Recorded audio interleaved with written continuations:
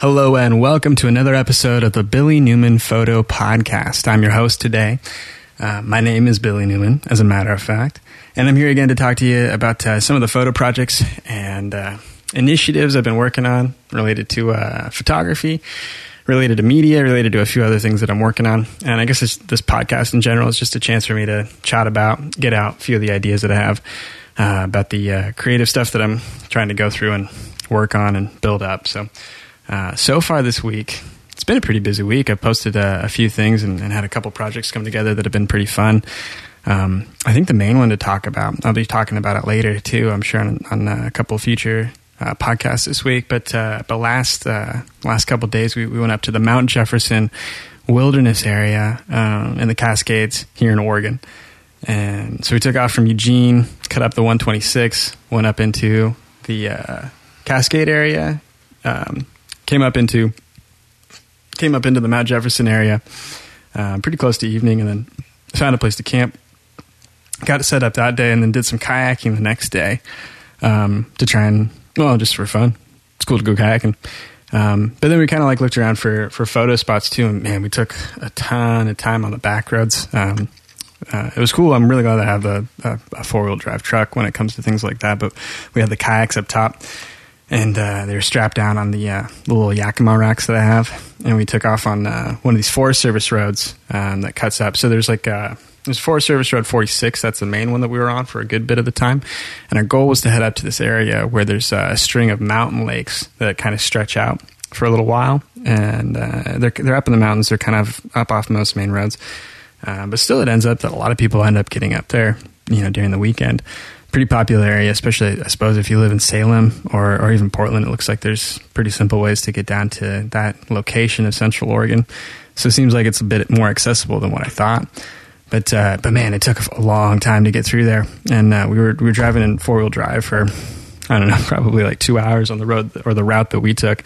And there's some heavier terrain there than I think what I've driven that truck on. Or at least, as a road goes, my goodness. So we took that for a long time and went up to a couple of the mountain lakes, kind of looking for the right kind of, camping that we were hoping to find. But we found a place. It was Olallie Lake. I think it's probably the most developed area. There was like a little lodge down there. But I think it's strange because we were in the Mount Jefferson area. We're very close to Mount Jefferson, but I think technically there's a crest of a mountain range or a crest of a ridge that separates it from the Mount Jefferson Wilderness area to the Mount Hood Wilderness area. And then there's a point where it switches over to the Warm Springs Indian Reservation too. So there's a few different regions on the map that are all in the same location. But Mount Jefferson is the important thing that you need to know about where we were at. So it was cool that next morning, after we finished doing all the driving stuff, we took the kayaks out on Olallie Lake and kind of paddled around for a while. So I put a video together. I've been trying to work more with, I don't have a GoPro. I have a, let's grab it here actually.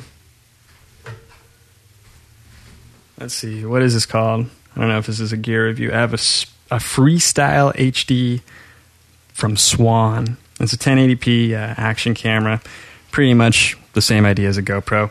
And a few mounts came with it. I got it a couple years back for a steal, really. So that's kind of why I picked that up. But I don't really use it much for a few reasons. Probably, I don't know, just interest is the main one. And it doesn't really perform as well as some things that I might hope. Or, that image, the dream, the idea of what you wanted to get. I don't know if it really comes out with this camera. I'm sure a GoPro would far outperform this camera. But since this doesn't have or ever get much use, and since it doesn't really seem to hold that high a value for me, I've kind of decided that I just jump in and try and use it as much as I can, and just sort of burn through it. If it gets destroyed doing some cool action adventure thing, I guess so be it at this point. And then I'll just have a good excuse to go out and get a cool GoPro that I'll baby and protect and never use. So hopefully that won't come to pass. But I went out with this action camera. I put the mount on the back of the kayak, and I put one on the front of the 4Runner too. And so I shot a handful of clips while we were out. One of us kind of four-wheeling through the mountain roads there, which is pretty sweet. It's got like a view of the kayaks and stuff. So I shot that. And then I threw it on the back of the kayak to get some footage of that too. And it's cool. It's got that nice wide angle you're kind of used to seeing from the GoPro footage.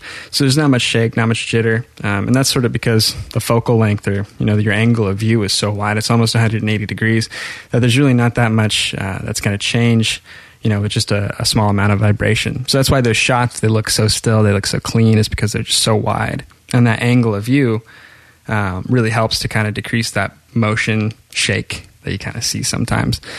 But it doesn't do everything to get rid of it. And that's one thing that I noticed, is that the mounts, or like the system of shock mounts, is going to be important. In fact, if you really look into it, a lot of the GoPro footage that you see that looks so excellent, as I consider it, all of that's shot with the GoPro, but the outrigging gear from that, the mounts and the systems that are used to kind of clamp that camera to something, I think are on a higher level, or a more professional level, than the stuff that you get in the store or you see often. They did the same thing. Apple did the same thing a while back, where I think they posted a commercial that was all video that had been shot on the iPhone. That's true. It was all shot with the sensor that is the iPhone camera sensor, and it was in an iPhone, but the iPhone was put into like a jib and a big crane and just a lot of professional, high-end, very expensive, multi-$1,000 camera equipment that's supposed to allow you to get these tracking shots, allow you to get these overhead shots,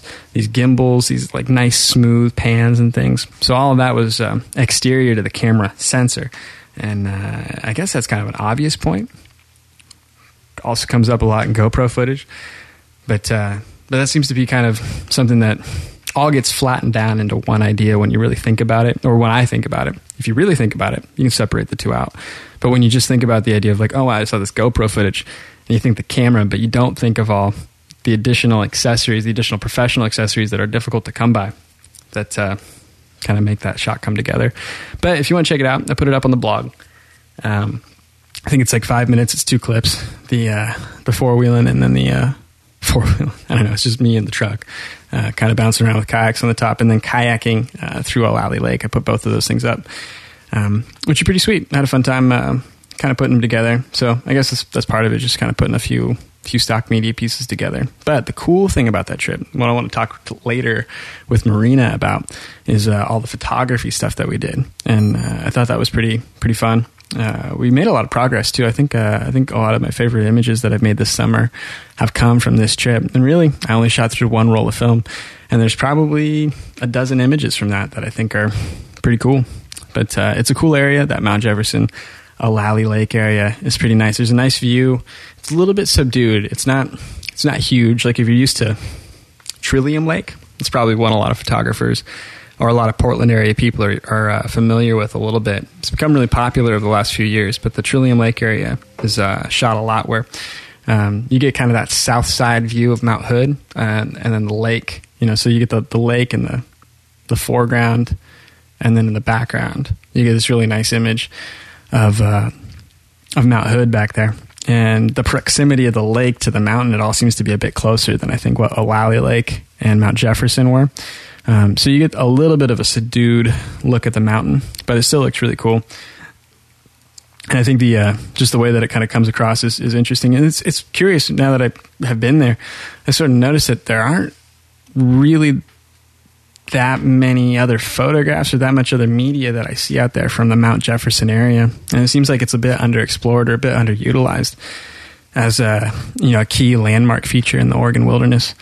So I bet there's probably a lot of future projects that I can kind of plan out that might go well in that area. But it was a good time. It was cool, really nice, still mountain lakes. That's a big difference that I'm starting to learn, is difference between lakes and reservoirs, and just how they're treated, how well they're maintained, the kind of opportunity you get there. And I think I'd definitely go for lakes most of the time if I can. At least for kayaking, and then also for photographing too. I think a lot of the time, reservoirs can come out well, but if they're in the wrong environment, if they're in the wrong place, and especially this year in Oregon, all the reservoirs, since the water table is so low, the reservoirs are very empty. That was another thing. We went to Detroit Lake on the way down, kind of coming in towards Salem from the mountains there. You come into the town of Detroit, and then, I think it's the Detroit Reservoir. It's one of the rivers. It's dammed up. It's backed up. And there's a lot of tourism kind of in that area to sort of take advantage of the body of water that they have there. And it's often really popular in the summertime. Still really popular, but out of maybe the 4 or 5 boat ramps that I saw, only one of them is open because the water level is hundreds of feet lower than it normally is. So you look out at the marina that's normally there. We pulled up to one, we look out to the marina, and the marina where other boats may be floating out, like the dock where all the boats would kind of be held or, parked up and people would go into the restaurant, that sort of thing. That marina that would be floating out on the water that you could walk out onto, the little walk path that you walk out to the boat on, that's all resting just flat on the dry ground, maybe 50 feet below it normally would be. Which is pretty strange. I was surprised to see it. And as you kind of drive by, you look out and you see this little grid work that's out on the ground. That's just kind of all of the marina stuff sunken onto the floor of the lake bed. So we found another spot kind of on the far side and checked that out. But the low water level is a little bit tricky and doesn't really end up being that becoming to good photographs. So it's kind of a little bit of, perspective on what we were seeing. But as I see it, the Mount Jefferson area, really cool. Had a great time up there. A lot of work with the Big Stopper, that filter that I've been working with, and a little bit of what I talked about last week when I was working on some photographs. But it's really kind of opened up a few new opportunities to shoot some interesting stuff under a few different lighting conditions, and letting yourself sort of crank the f-stop up to like f22 and then drop your shutter speed down to like around a minute or so, just even at midday or 2 or 3 or 4 minutes if it's shadows or evening light. Has been pretty cool, and there's a lot of sort of surreal looking environments that you can get from that. And I'm really happy with the handful that I have. I have a few from O'Lally Lake, kind of looking up in the evening during a bit of that purple light, that blue light that starts to come in during sunset. So I try to put that together, or kind of compose that as best I could, and shoot a handful of photographs of it. But there's a few variants, and I really like all of them. I think it's going to be fun to go through, and I've been working on editing through them for a little bit. Just only 24, 25, on this roll of film. But yeah, just kind of processing through them. We got them developed a few days back when we got back from the trip, and been working on. With Marina, we've been working on scanning in with the Prime Film 7200 film scanner that I have, and then dropping that onto the Mac, and then continuing to work on it in Lightroom from there. So that's kind of how it comes together. It comes in on film from the Nikon F4 that I've got, and then it goes to development, and then I get the negatives. I bring the negatives home, I put them in the trays, and then I manually go through and scan each of these negatives through this film scanner. I do color correction for each negative, which works pretty well. The software that I'm using now to do the capture is so much more efficient than the other software that I'd had before. So I really like the quality, the film look that you get out of it. It's a lot better. It's more calibrated to the way that film, I think, would really look if you just got the picture developed. So there's not as much post-processing work that I have to do. And being that these images are coming out, at least right now, they're coming out into a TIFF format when I render the scan.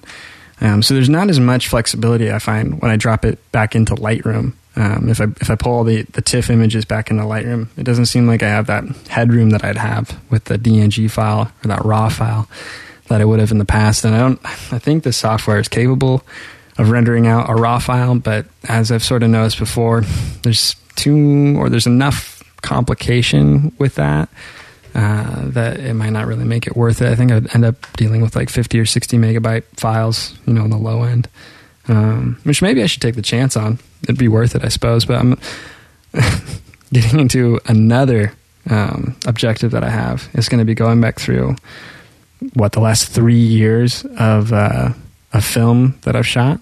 So all these rolls, these negatives, these archival sheets that I have with the negatives cut and slid into.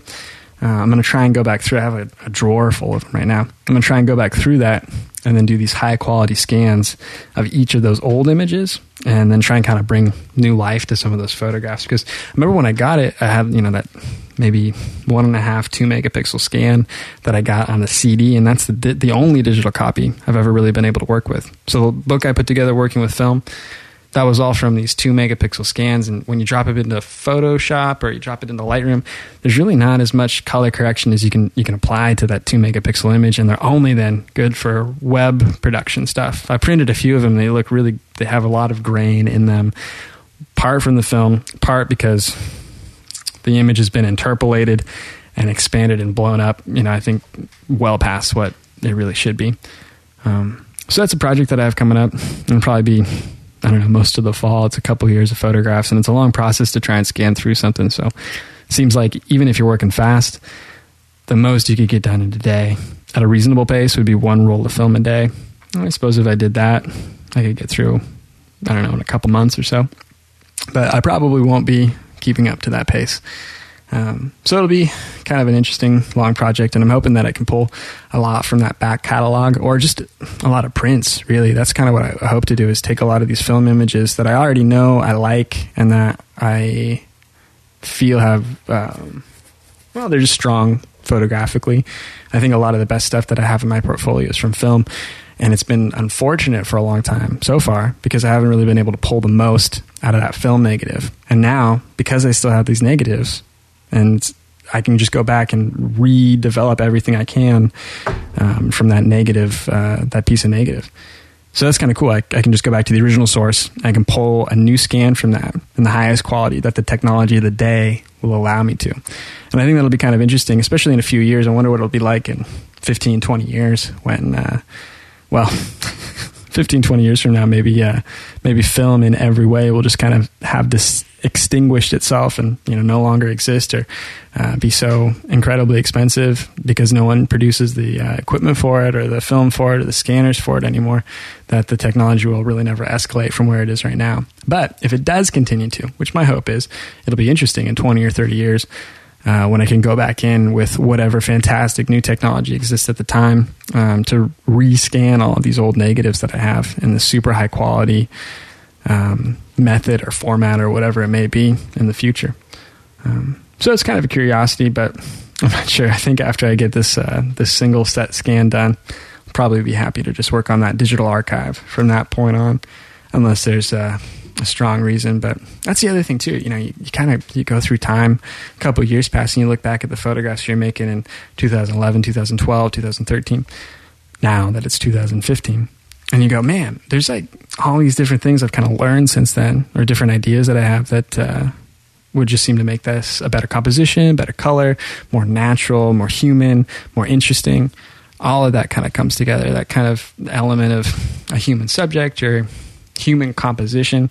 I think all of that's pretty interesting, how you just learn these subtleties to it. You can make a sharp image, you can make a well-exposed image, but it takes a long time to really understand why you're making a compelling image. Even if you as a photographer, like I have and so many times, been like, man, what a great photograph that is. But really over time, you sort of find out, man, there's a lot of mistakes, or a lot of choices that I made at that time that I'd really do differently now. And it's just sort of things that you kind of know more on like a simple level. So that's most of everything I've got to talk about for this episode of the Billy Newman Photo Podcast. Appreciate you tuning in once again to hear it. And I'll check in with you guys again soon. Thanks.